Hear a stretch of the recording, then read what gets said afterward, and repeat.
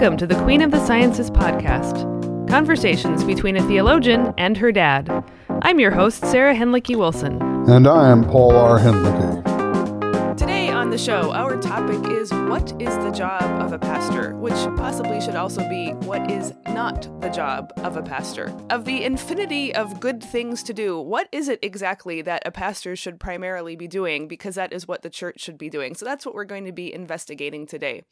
As just a kind of bona fides for why we're undertaking this particular topic, I presume, dear listener, that if you are listening at all, you are not one of the kind of pastors or people who are fundamentally suspicious of theologians and assume that they are ivory tower idiots who have no idea what it's really like down in the trenches and have nothing of value to say to you. But just so you know, a little bit of our background, which you've probably gleaned. I am a pastor, and I have been a pastor. I was calculating probably for a total of 3.5 years out of my whole life now, both times part-time calls, and both times I would say highly unusual calls. The first one in a last gasp of Christendom urban Slovak American congregation in the under 20 regular attendance, and now in the biggest city in the world in one of the least Christian countries in the world for an international congregation. So I'm certainly not claiming that my experience of a pastor is remotely representative, but I am a pastor and I have known a lot and seen a lot, and Dad, so have you. You, I think, what do you have about 8 years full-time ministry in upstate New York, and then a whole lot of part-time and vacancy calls that you've filled in over the years, right? Yeah, quite a bit, actually, I would say, yeah. And of course, you two know tons of pastors.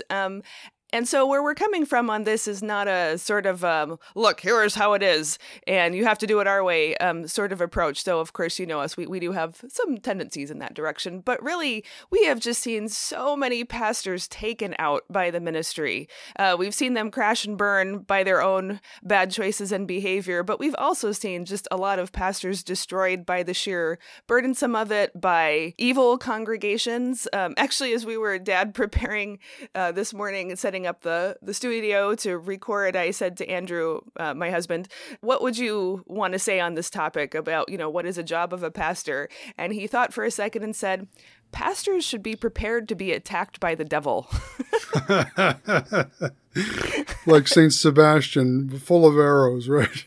Yeah, something like that. So that's kind of where we're coming from. And Dad, you shared with me this article that I obviously touched a nerve with a lot of people. It was called The Coming Pastoral Crash, and it is by a working pastor who was just observing that, to summarize, basically, pastors already mostly live unsustainable lives in unsustainable jobs as they understand them, and this COVID pandemic is going to exploit and reveal all of the cracks in the system, and it's going to be incredibly destructive on pastors. And that really made a lot of sense to me. So I think this seems like a particularly urgent topic because the ministry is a hard job anyway, but it seems to be even harder right now. Yeah, and I think, Sarah, there's a lot of vocational confusion within the ministry. What is a pastor supposed to be? An administrator? A volunteer organizer? A social justice community organizer? A CEO? A therapist? A deliverer of religious services on demand? A personal caregiver? Chaplain to the most demanding? Business innovator? Program coordinator? Fundraising? And shall we mention also mere preaching and sacraments?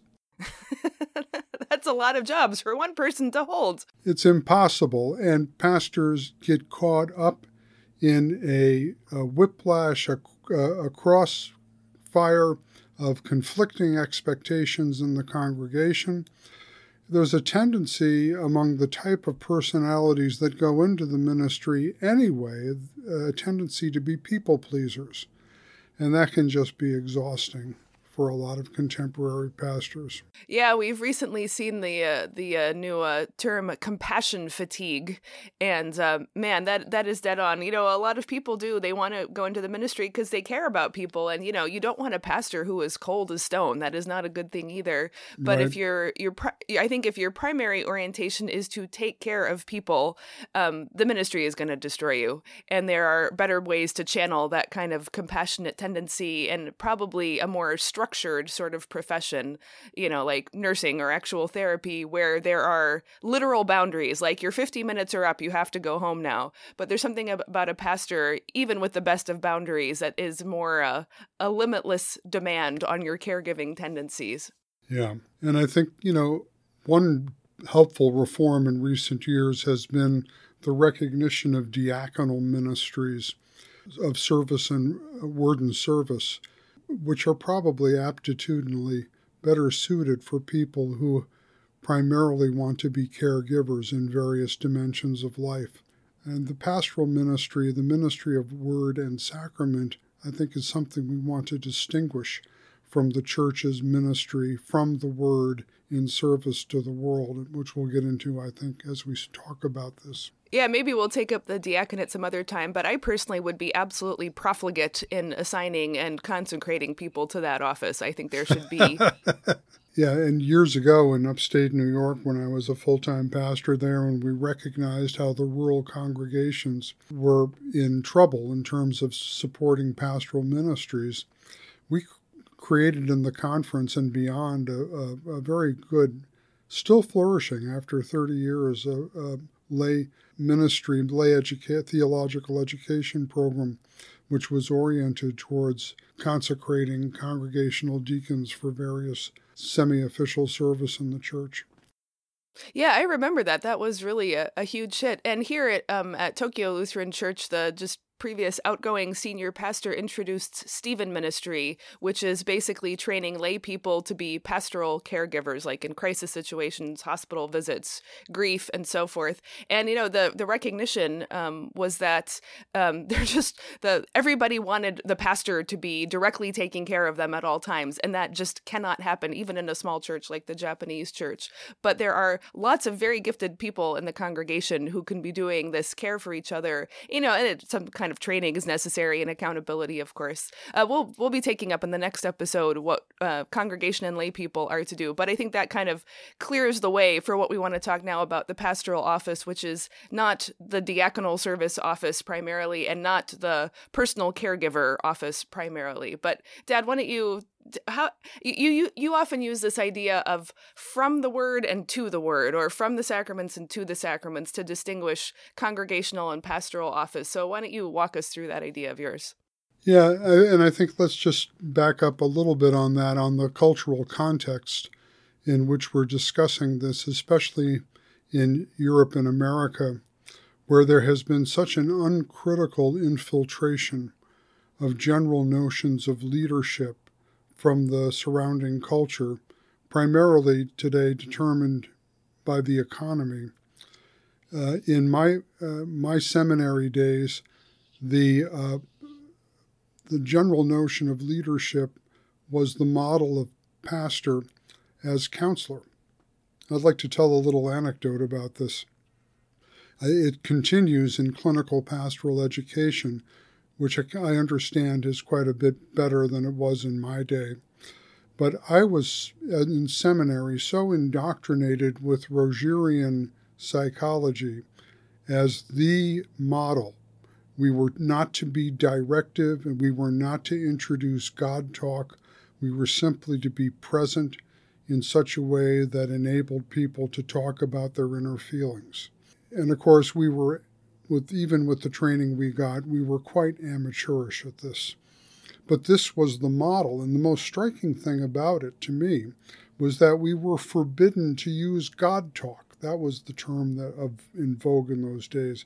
No God talk, because that just complicates people honestly expressing what's going on inside of their lives. So I was indoctrinated with this, and then when I first became a pastor, I was very young, very new in the ministry, and a parishioner called me up and said, my father, who lives in a town some miles away, doesn't have a pastor, and I think he's dying. Would you please go down there and visit him and counsel him? So with great fear and trepidation, Sarah, I got in the car and drove all the way to the hospital, wondering what I was going to do when I got in to see this poor dying man. Not talk about God, obviously. Not talk about God, yes. And so you're dying. How do you feel about that? The absurdity of the training I got was just too much. And luckily for me, I'm a child of a pastor, and I grew up in a parsonage. And I had a model of what being a pastor was in situations like that. And by the time I'd walked into the man's room, I'd overcome my indoctrination and all the inhibitions it had put on me.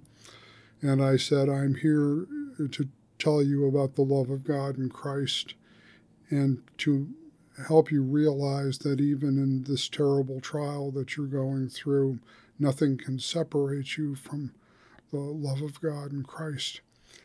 Would you like to pray? And so we prayed together. And then for me, that broke the dam.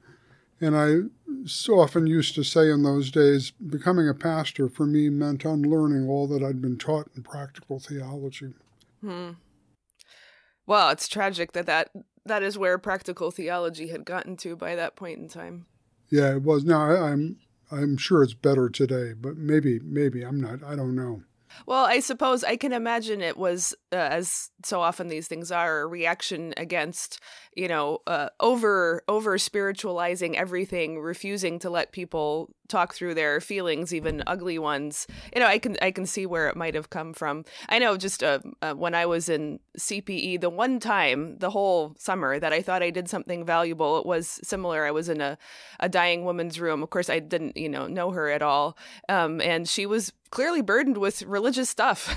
And so I talked to her for quite a while to sort it out. And then I prayed with her for a really long time, and it seemed to be genuinely cathartic and important. And then in my CPE report, all I did was report my very long prayer, and I got reprimanded because what was interesting was the what she said part of the conversation and not what I said. It was so that clearly what was communicated to me is you have nothing of value to say. All that matters is what the other person says. And I just thought, that can't be right. What is the point, seriously, of being a pastor if you're not ever allowed to say anything? And especially this woman so obviously needed religious words and not psychological words about her situation. Right. And of course, what is the ministry if you have no gospel? If you're tongue-tied, if you cannot be a mouthpiece of the gospel? And that's what I find these general notions of leadership from the culture often end up muzzling us as gospel speakers. I think in our current times, the secular model that's come into the church is corporate leadership or corporate management models or perhaps community organizing. I'm sure there's all sorts of sociological insights that can be gleaned from this, as there can be psychological insights gleaned from studying in a counseling program. But these are all tools in service of the pastor's primary calling, which is to lead or shepherd a congregation of Christ's people by being a mouthpiece of the gospel. All right. Well, why don't you unpack that for us in more detail, set against the CEO and the other models we've talked about as not being primarily the pastoral call. Well, let's go with the biblical model. The term pastor is Latin for shepherd. And this is the root metaphor that's common in the church to call our leaders pastors on the metaphor that they are the shepherd of the flock. So what does the metaphor mean? It indicates a protective and unifying role within the community. That's what a shepherd does. It protects against danger, and in that protection, it also is a unifying force. It unites people around word and sacrament. Jesus' use of the metaphor also requires us to distinguish between true shepherds, faithful shepherds, and faithless hirelings. This is awkward and difficult. But in fact, the need to make this distinction is urgent. Nothing shows this urgency more acutely today than the crisis precipitated by clergy sexual abuse, especially of minors. I submit that this abuse and the cover-up of it by church authorities up until recent times reflects a vocational identity crisis within the clergy. They no longer know what they're supposed to be doing, and consequently, as I said earlier, caught up in a crossfire of conflicting expectations, exhausted by being people pleasers that can never please enough. They act out in these extremely destructive ways, not only to the minors, but to themselves and to the congregations. One of the most depressing experiences I had many years ago was when I was in New York City, when I was an interim pastor for a year, and in the course of that ministry discovered how my predecessor had been sleeping with a teenage girl for a number of years. It was absolutely disgusting. And of course, he left the ministry when his pastoral role there exploded. But it never had been revealed why it had exploded. And when I finally called up the bishop and said, this is, I think, what happened. In those days, the bishop said to me, well, he's left us. He's no longer under our supervision. There's nothing we can do about it. I think today I would have called the police. But anyway, that's just if we don't know how to say who is a true and faithful shepherd of the flock, and say how it is that there can be faithless hirelings who do terrible damage to others, especially powerless others, to themselves, and then to the community of faith. No wonder we're in such trouble, and the church as an institution is losing such credibility in the public eye. Yeah, wow. Well, I mean, I think it has to be more than just an unclear job description that leads people towards such hideous evils and sins against people under their care. But I think that does at least point out that whether you like it or not, pastors have power. They have authority, maybe not the kind that they want, to speak truth to power or change the culture for the better or, make the critical witness to the corporation or endemic racism or something. But certainly within the congregation and among faithful people, pastors have power, not just authority to speak, but actual power. And I think that is something that absolutely has to be reckoned with honestly, because it means that all pastors are susceptible to the temptations of power. They have to keep an eye on their own souls, and they need to watch each other, not in a suspicious and paranoid way, but the temptations are huge. I would just like to put in 3 big cheers for the double standard. You absolutely have to have a double standard for clergy in terms of expecting exceptional behavior, and I really mean that. You have to be exceptionally well behaved if you are going to be a pastor, because you have power, and therefore your capacity to damage is so much greater than your average Joe Schmo Christian who might be a jerk and do lots of stupid things, but doesn't have that kind of power in the community. Boy, beautifully said. And let's at the conclusion today, let's come back to this issue of the proper power of the pastor, because I think it's really important. And as we're getting to that, let's kind of build a case theologically, step by step, for what the job of a pastor is then, with these clarifications that we've come up with. Sure, I'd like that, especially because, as you point out, if the job of a pastor is to take care of the flock and be a caregiver, but we've just talked about the dangers of compassion fatigue and being a primary caregiver, I think it helps to, as we go, let's unpack what the right kind of care for a congregation actually is. And the right use of power will become clear in the process.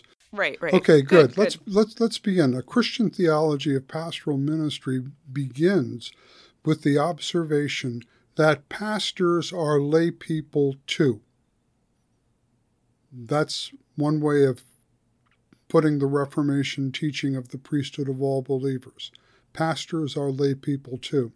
Now, the word lay comes from the Greek laos, which is the term used in the Septuagint in the New Testament Greek for the people of God. Laos means the people of God. And so all baptized Christians are lay people. They are made so by their baptism into Christ. And as baptized people within the community of the baptized into Christ, each and every one of the people has a ministry from the gospel, word, and sacraments to the world, where stations in life become vocations of those who are in Christ to care for the neighbor and loving service. Here the ordinary virtues of civic life apply to all, what the Reformation called civil righteousness. Civil righteousness is that basic distinction between honest and criminal behavior, principled and unethical behavior. And such civil righteousness is the minimal core expectation that pastors, as lay people too, are held up to. Being a pastor is no license to run red lights, to speed on the highway, to drink after, to abuse minors. Yeah, right, abuse minors, anything else, cheat on your taxes, whatever, right? All the people of God are called to moral virtue in the temporal sense of civil righteousness. And we also have the vocational expectations of diligence, intelligence, creativity, all the other kinds of ideas that we associate with vocational excellence. And let me just ask you a quick question there. You talked about how all lay people have a calling out into the world. This is like Bonhoeffer's idea of true secularity, which is loving the world profoundly because it's God's world, perhaps in a way that secular people can't love it. But what I see is a lot of pastors who I think actually wanted to have vocations to the world and not to the church. And then the church became the place from which they carried out their ministry to the world. And I don't mean that at all to denigrate the desire to serve in the world. That is a fantastic thing to do. And we need the vast majority of human beings to be doing that. I just feel, I think it's a fundamental misunderstanding of what the pastoral office for, and I think that's how it often gets recruited to other causes, however worthy in their own right, that are not finally the primary vocation of the church. What do you think about that?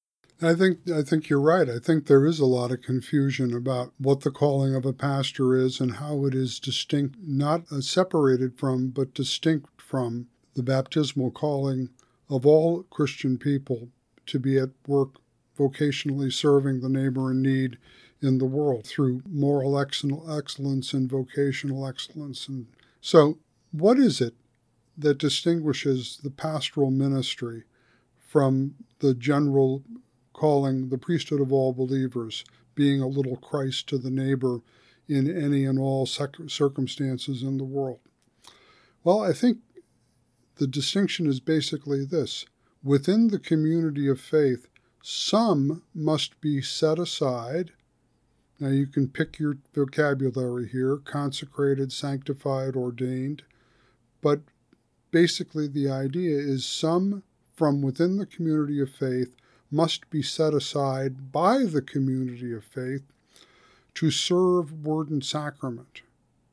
And by the service of word and sacrament, serve the building up of the community of faith.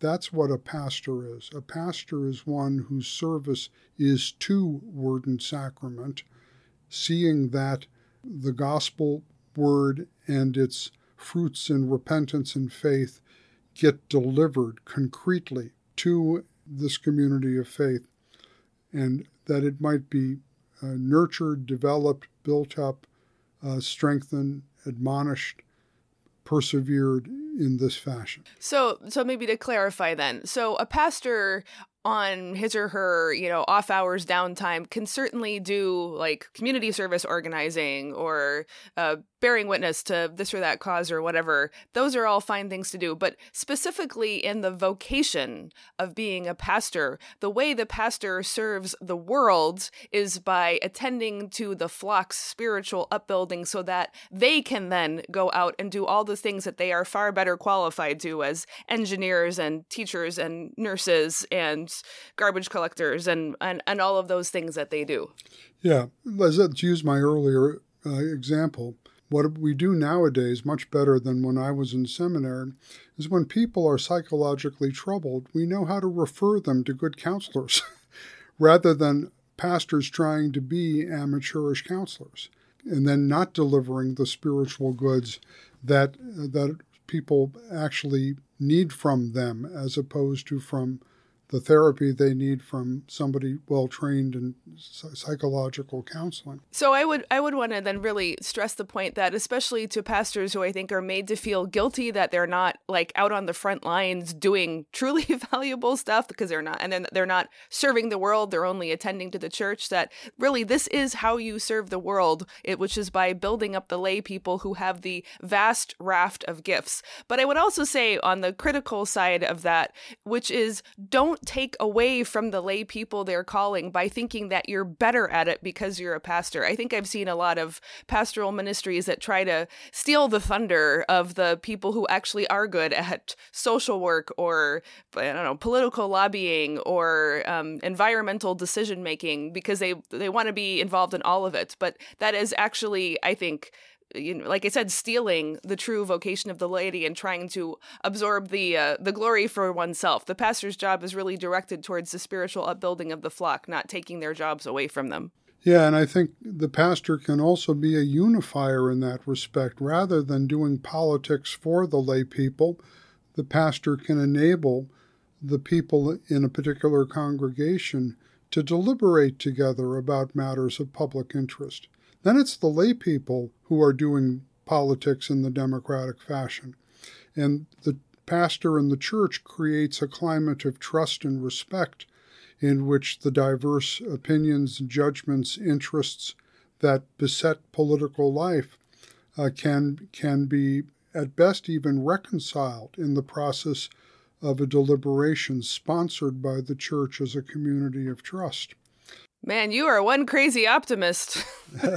Well, I'll tell you what, it's a whole lot better than a pastor using the pulpit to preach their own strong political opinions and then polarize the congregation until the pastor is preaching only to a choir of yes men and women. That is something that happens in congregations all the time in America today, both on the left and on the right. And I think it's a real failure of Christian vision and understanding of the job of a congregation. We'll get to that next week, I think. I think what pastors need to do is challenge their lay people. If you're a Democrat, make the Democratic Party the best Democratic Party it can be. If you are a Republican, make the Republican Party the best Republican Party it can be. Heck, if you are a communist, make the Communist Party the best party it can possibly be, but not predetermine for them which party they're going to belong to that is therefore the party of truth and righteousness. Yeah, this is a kind of clericalism, isn't it? It really is a kind of clericalism when pastors think that they have competence and authority to pontificate on such questions, rather than themselves being lay people. That is to say, they have their own calling to be political citizens. But once they enter that station in life, they participate as a baptized Christian, not with the authority of the pastor and the office of word and sacrament. Yeah. And on the flip side, I think the pastor needs to protect the lay people from turning the congregation into their platform as well, that it really has to be a place for the faithful, regardless of their... They are certainly welcome to have their political convictions, but not to make the church into the locus of their campaigning for their convictions. That is a place where a pastor has to play a protective role. That's right. Very good. Well said. So all of this, we're talking here about setting aside some in the community of faith, by the community of faith, to serve the word and sacrament. That's what we mean by ordination. And we don't need to go into all the mechanics of that, because the fundamental point is that what happens in ordination is that pastors make particular vows of theological fidelity at their ordination. Now, all baptized Christians, in principle, have made similar vows in our tradition, Lutheran tradition, that occurs in confirmation or affirmation of baptism.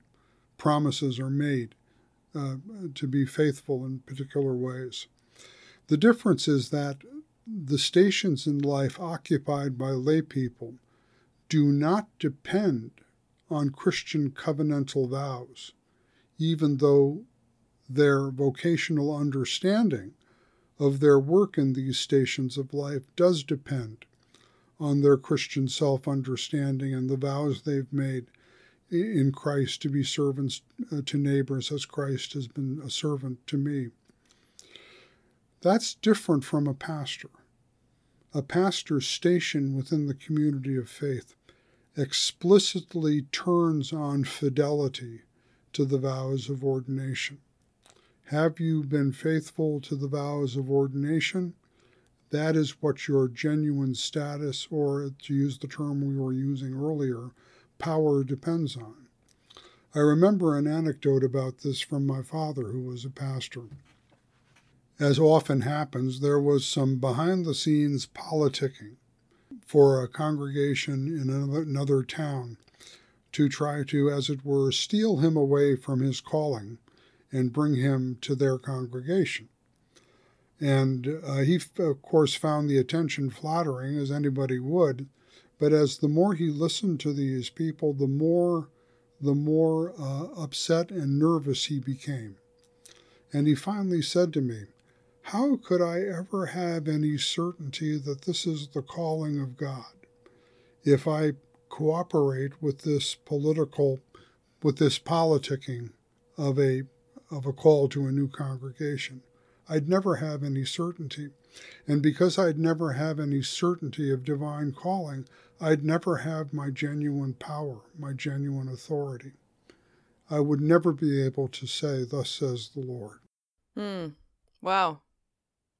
So that's really interesting to point out that nearly every job on the planet requires purely competence, and sometimes not even that. But the pastoral job, I mean, just to use the very ordinary term for it, it's not just a matter of confidence. It is a matter of taking a vow and being faithful to it. There are only a very few jobs that have that level of authority. Like, I don't know, I suppose, the president takes a vow on inauguration, and I suppose doctors, not for each individual job, but they have the Hippocratic Oath and so forth. But there is a weightiness to the job of pastor in this terms of vow and fidelity that is beyond that of an ordinary vocation or profession. And then, as your husband said, when the pastor is under assault, which can happen in a number of ways, maybe we'll talk about alligators in the congregation in a little bit, but, assault, trial, testing, temptation, difficulty, challenge, all of these things can assail the pastor. And if all you've got to go on is you're politicking with some faction in the congregation in order to keep your status up, if that's all you've got, you're going to get chewed up and spit out. And you might anyway. You might anyway, but your true source of authority is your fidelity to your vow and the power of the Word of God to which you have avowed yourself at your ordination and installation. Yeah, and if I would say to pastors, and I've seen this happen to some dear pastor friends who were absolutely brilliant at their callings, but the devil got hold of some people to take them out, and, it was devastating, but I think what sustained them in it was their own sense of fidelity to their calling that they could not do otherwise, and it hurt like hell, and it was a horrible thing to go through, but that at the end of the day is sustaining. You say, but I am vowed to being a preacher of the gospel, and I could not compromise that. Yeah, and I'm sure you've had those experiences in your pastoral ministry, as I have also. There are just in the dynamics of church life in the United States of America, where you always have, it seems you often have factions of people who think they own the church, and the pastor is their hired hand. And then they expect the pastor to march to the beat of their drums. And then if you're not cooperating, boy, you can get ambushed awfully quick. That's just, and I wish, that young pastors entering the ministry could be made aware of that and be mentored in such a way that they don't fall apart when that kind of assault takes place, as it surely will at some point. Yeah, I don't think we're going to spend a whole lot of time on how people end up becoming pastors, but I certainly have seen the way that when you're on the ordination track, you're like a darling and the all-star, and and then as soon as you cross that line, man, you're just left to swim in the middle of the ocean with the sharks all around, and right. You mess up and you're out. It's pretty brutal. So I don't mean to totally contradict myself here, but on the flip side of warning pastors about the power that they have and therefore they have to behave themselves, I would also say at the same time, if you are in fact a faithful pastor, then you are the pastor and you do have to exercise your authority and not be a people pleaser, as St. Paul criticizes, but to be a God pleaser only. And, that's hard. You need to do difficult work of discernment and check it against your own, egotism or insecurity or harshness. There's all sorts of ways the authority can go wrong. But after all, you are called to be a pastor in order to have that authority, and you have to exercise it, because if you don't, someone else surely will, and someone even less qualified than you are to do it. Very good. It's very good.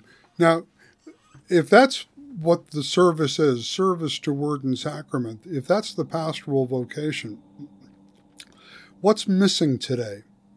What's not happening that is really detrimental to the pastor's self-understanding and the pastor's effective ministry as a custodian of the mysteries of God for the building up of the people of God? What's missing? I would answer the question in one word: teaching. One of the most important but also today lacking things that a pastor does for the community of faith is teach. Christianity does not occur to anyone naturally. It must be learned. It must be, if I can use the naughty word, it must be indoctrinated.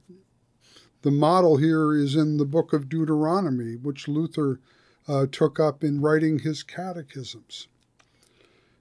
Teaching, a lot of my good friends in Lutheran theology have adopted the motto that theology is for proclamation. Rightly understood, I agree with that. But I fear that it often overlooks the context of the Christian congregation, which pastors are called to pastor by serving word and sacrament. Proclamation in the context of congregational life is preaching to the baptized within the community of faith. Every sermon does not need to be a revival or an altar call. I don't know. I think a revival would be a step in the right direction for most Lutheran preachers, but that's my cynical take on what usually happens. Yeah, I'm being a little bit facetious myself. I'm talking to my friends who have this mantra: theology is for proclamation. Well, yes, proclamation in the New Testament is public proclamation, the kerygma that is being announced to the non-believing world. But we're talking here about pastoral preaching within the community of faith. Now, of course, we want the thrilling sound of the gospel to sound in every sermon, but that happens by recalling the baptized to the marvel of their baptism, so that their whole Christian life is a perpetual return to the gracious act of God's incorporation in holy baptism. So you mean something like always saying like, God loves you, and God forgives your sins, but never explaining the history of God's love as actually shown in Scripture, the meaning of God's love in the cross, the means by which forgiveness of sins takes place both in Jesus' death and resurrection and in your own baptism and your ongoing practice of confession. Like that's what you mean. It's just announcing the fact about God, but not giving any of its context, explanation, apologetic issues as they arise in the culture, that kind of stuff. I know you and I have this dispute about whether Heinrich Heine said this or Voltaire, but it's almost maudlin in our circles. Of course God forgives sins. That's his job. Of course God is love. What else could he be? There's no news here. This is the whole drama of the God of love in his wrath against what is against love, nevertheless finding the way through the cross and resurrection of Christ to have mercy upon real, not imaginary sinners. That drama rarely gets enunciated in Christian preaching. And for the drama to be enunciated, it also has to be coached and taught. What's missing sorely today, and has been since the 1960s, is ongoing pastoral catechesis, Christian Torah, instruction in the core practices of Christianity. Here I want to quote the Norwegian theologian Jan Olav Henriksen. What are those core practices? They're practices of orientation. How do I have a map through life? And that's the function of the commandments of God. The double love commandment, to love God above all and love my neighbor as myself. That teaching of Torah, of the law of God, the instruction of God, gives us our basic orientation. That's why Martin Luther could consider the first commandment the foundation of all Christian doctrine. And then the second core Christian practice is transformation, that we are not left as we are unchanged, but the practices of baptism and the Lord's Supper are working a perpetual revolution on our personal selves that stretches from baptism day to resurrection day. And that these practices of baptism and the Lord's Supper, through the ministry of pastoral preaching in the context of congregational life, constantly require a theological legitimation. Why do we do this rather than that? Why do we use bread and wine rather than pizza and Coca-Cola in the Lord's Supper? Why do we baptize with water rather than Kool-Aid? I can go on and on with silly examples, but in the contemporary church, there's an awful lot of silliness that comes from the lack of catechesis, the lack of teaching. Pastors need to learn to teach again. Yeah, we often have this joke about preaching to the choir, but actually the choir really needs to hear it. I discovered in my first call about a dozen years ago that you are not preaching to a band of highly advanced and spiritual Christians, that in fact your congregation is your first mission field. The advantage you have is that they're already there, so like you have literal access to them between your voice and their ears. The downside is that they often think that they're already Christians in a, meaningful, discipled kind of way, and therefore somewhat resistant to anything you have to say. But to imagine that there is I think there's a mistake in too sharply separating the instruction for the congregation and the instruction for the unbelieving world. I think there is a much blurrier distinction between the two than is often often assumed to be. Right, but in principle in the congregation, you can say we are gathered together as the baptized.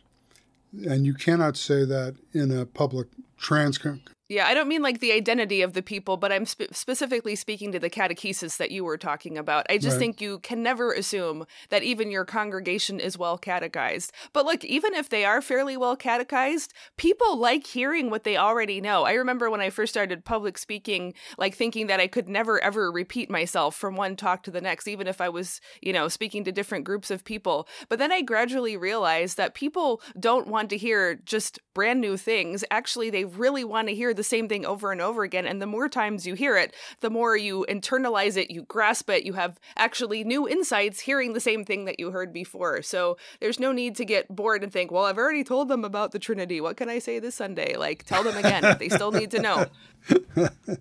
The essence of liturgy is repetition until the pedagogy of liturgy internalizes itself into heart and mind. And I think pastoral preaching is right along the same lines. It's a liturgical preaching. It's not being out in the public square. We'll get to evangelism in a minute. But anyway, that's the fundamental point I wanted to make. What's lacking in today's pastoral leadership? Teaching.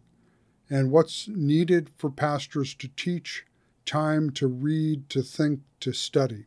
The Bible, Scripture, the confessions, and good theology. Pastors need to polish their vocational skills in the very discipline in which they are vocationally expert, which is theology.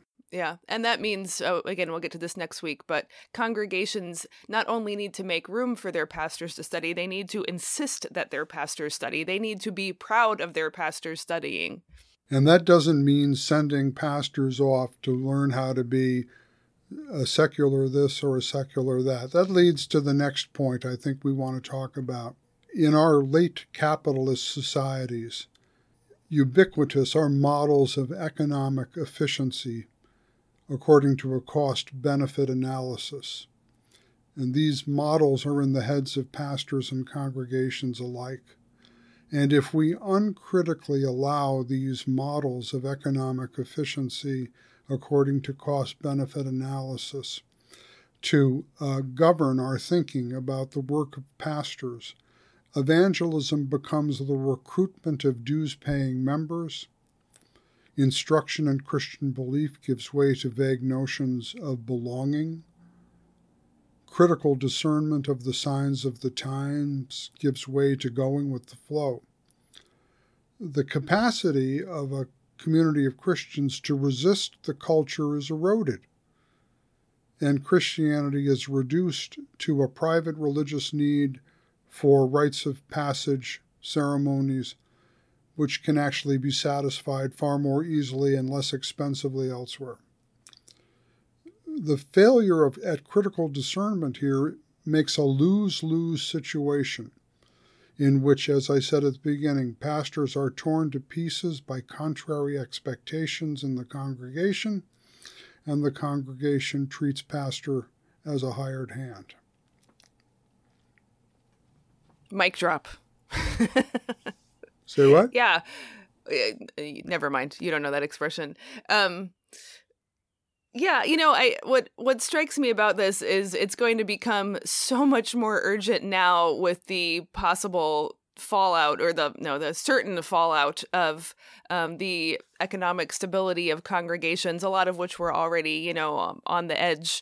But with the pandemic and what it's done to the economy, there's just, it seems likely a lot of congregations are going to fold or they're not going to be able to hire pastors. And I think we've already seen a kind of new openness to what's often called the tent maker ministry, after the model of Paul and Priscilla and Aquila, which is that a pastor will have a secular vocation and then in addition do the pastoral work, which means not being a full-time pastoral call.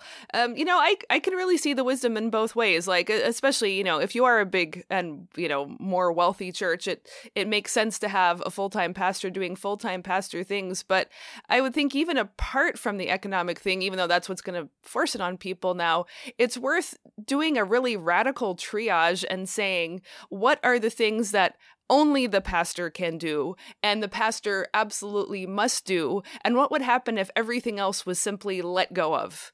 And so that there would be that critical discernment of this is absolutely the pastoral task, this is absolutely the Christian task, and therefore, especially I suppose if you were a tent maker or had some other source of wealth, you would have a little bit more in your personal situation, the freedom not to cave in or be the hired religious service person. I think that is and remains really the danger of any pastor is a job, whether we like it or not. But if you are being paid for by these people, it's not surprising that they're going to expect you to deliver on command. Just like if you pay for $100,000 college education, you expect your little darling to get, no worse than an A-.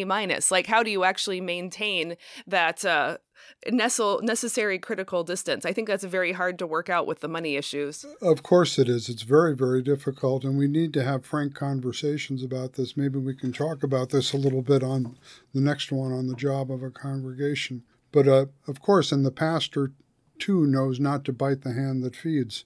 Tacitly knows that and is influenced by that. I've mentioned this to people before. Not everybody agrees with me. But I said when I took a call years ago, the first thing I said to the Congregational Council, Call Committee and Council was that when I become your pastor, I expect never to be told and never to know who gives what to the congregation, because I do not want my ministry to be influenced by the flow of money one way or the other. And I think I abided by that principle all through my ministry, and it has served me well. Of course, as a pastor, I also made a point of being an exemplary giver. We've been tithers all our lives in various ways, but especially when I had pastoral calls. Because even if I don't know what anybody else gives, believe me, the folks know what the pastor gives. That's very true. Right. That's very true. And so I think that, we need to have a richer discussion of the whole issue of financing the pastor. Yeah, I don't have any sociological data on this, and it would be interesting to know, but it seems that there has been definitely an upwardly mobile trend for the pastoral ministry, where it used to be, I think, that the pastor was generally among the poorer echelon of the congregation. Like you got status, like that was a really important compensation, and often a house, but you didn't have a lot of money. You often got a lot of gifts of food and stuff. I remember, like, when I was growing up in Delhi, you got firewood to heat the parsonage. Right. Like that was ways that people compensated, but there was, I think, a kind of moral authority that went with not being materially wealthy. So you had the status that went with your vows of fidelity to your holy office, but not wealth. And it seems like there has been a definite trend to make sure that the pastor is well paid, more secure. And you can see there are good sides to that. But what it also does is it kind of levels out the pastor and takes away that moral authority that comes for trading,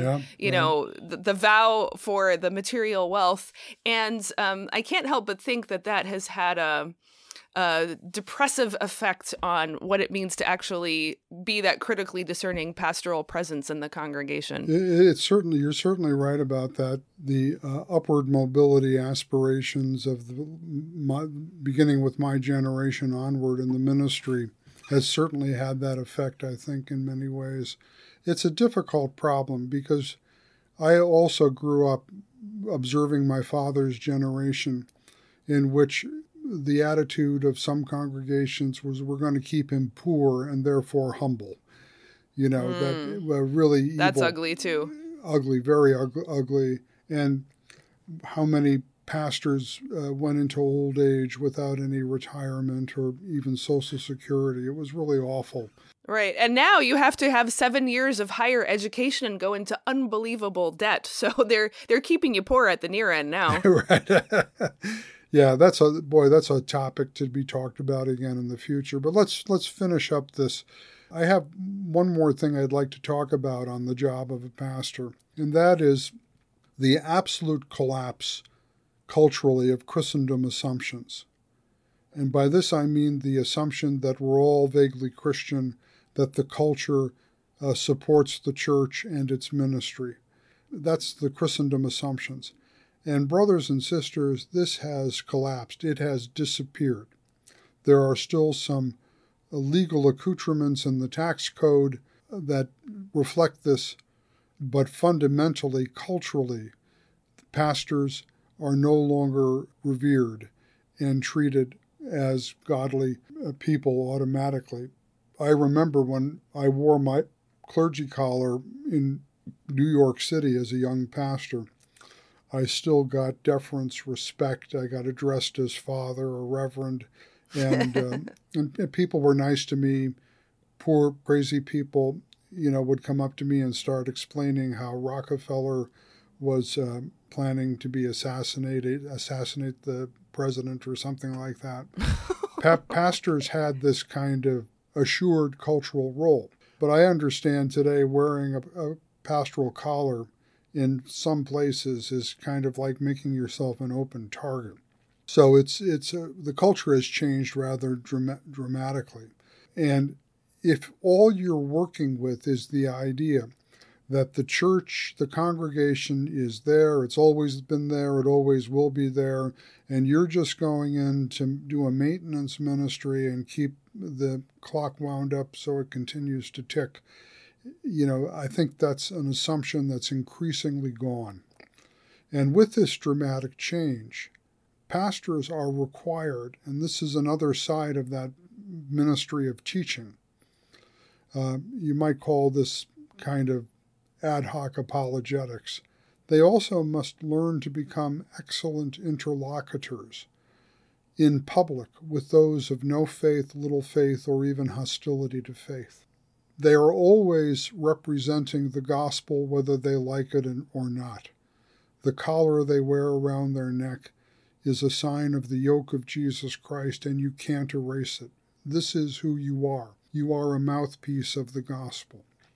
And this means that in public life, in the community, the larger community in which congregational life is located, this has to become one of the practical skills of ministry, by which I mean serving the gospel word publicly in such a way that its transformative intention becomes intelligible and attractive to those without any church background. The pastor as evangelist. Of course, this is not only pastor's task, but the pastor should be exemplary and thus enable his community of the people of God to become themselves evangelists in this sense. Not proselytizers, not revival preachers, but winsome and engaging gospel speakers who can effectively invite new people to repentance and faith. So I think that's one of the big desiderata of pastoral ministry for the future. Well, I think you're right, and that is absolutely a shot an arrow through my heart, because this is definitely where I'm weakest. I'm good at talking to the in flock, but not to the out flock at all. Dad, I remember when I when I started my first call way back when, like literally in the first week, I remember having this thought like, okay, now I'm a pastor, I need to start evangelizing. And then having the sudden crushing realization that I had no idea how to do it, that I had never done it in my life. Part of it is because I grew up very much in a Christendom world where there were very few people who were not accounted for church-wise. But I was completely bewildered. And I remember with great shame, my first efforts were, they weren't intentionally proselytizing, but they were more like a bait and switch where I would be at some function and, talk like a normal human being to people and then bring out my card and push it on them and say, by the way, I'm a pastor. Why don't you come to church sometime? And the look of horror in people's eyes. And I remember realizing what I did there was really wrong. That was pretending I was human when in fact I was a pastor, in the worst possible way. So I think that is a skill that has, I think it used to be a much bigger part of Lutheran ministerial training than it is now. But there are people I know who are brilliant, like our friend Natalie in Pittsburgh. Hi, Natalie, if you're listening. She is one of the most gifted evangelists I know. She will just talk to anyone and people engage her, and she'll go, right for the really hard stuff and brings all kinds of people into the church and baptizes them. It's absolutely amazing. There's obviously some native gift there, but there obviously are also skills that can be developed. And, now that I'm a so-called missionary in Japan, they're ones that I desperately need to acquire myself. Speaking the language would probably help. Yes, that comes with time. But that task of learning cultural languages is true, even if you're not literally talking about learning a foreign language. Yeah, that's true. I guess where it kind of all comes down for me, Dad, evangelism, leading by example with evangelism or with teaching or all the other things you've talked about, the kind of shorthand in my mind for a pastor is that a pastor has to actually be a spiritual leader. I use the word spiritual advisedly because it often means wonky stuff with like candles and ghosts. But I mean, like, literally, like, we're not talking about just ordinary horizontal existence. We are really talking about a living relationship with the living God. And so I think the pastor has to lead and model the spiritual reality that Christianity is dealing with, but without being the spiritual person for the congregation. And I think it's always a temptation of congregations to delegate out the spiritual work to the pastor, like the way you see lay people continually refusing to pray in public because, well, that's the pastor's job. I'm not good at that. I can't do it. Or, well, the pastor knows this stuff. I don't need to know it, that kind of stuff. And I think the pastor needs to lead by example, but always be pushing it back to the people and never doing for them what they can do for themselves. When it's the crisis, when the terrible thing happens, then by all means, get in there and do what they can't do for themselves. But in the ordinary flow of things, I think the pastor needs to be always saying, you can do this. You also have a relationship with God. You are baptized. You are an evangelist. You are a witness. You can do it. Yes, and that's what I meant earlier by teaching. That's what teaching does. It enlightens, it educates, it instructs, and it empowers. Knowledge is power, and you empower people by teaching them. All right. Well, we covered a lot of ground there. Any final thoughts before we wrap this one up? Well, I think we're going to have to think about the job of a congregation in a number of different dimensions from this discussion, and I'm particularly thinking that we ought to spend some time now on congregational finances. Oh, joy. Okay, well, folks, next time on the show, we'll be talking about the job of the congregation and how to keep it afloat. Well, I'll tell you what, just take a look at 2 Corinthians 7, chapters 7 through 10, in preparation for that discussion. Folks, you can do that out there as well. Okay, but you ruined my outro. We're supposed to end with my saying next time on the show. Next time on the show, the job of a congregation. Thanks for listening to the Queen of the Sciences podcast. For show notes and more, visit our website, queenofthesciences.com. To find out more about what we do, visit sarahhinlickywilson.com and paulhinlicky.com. Finally, please leave us a review on iTunes and tell a friend about the show.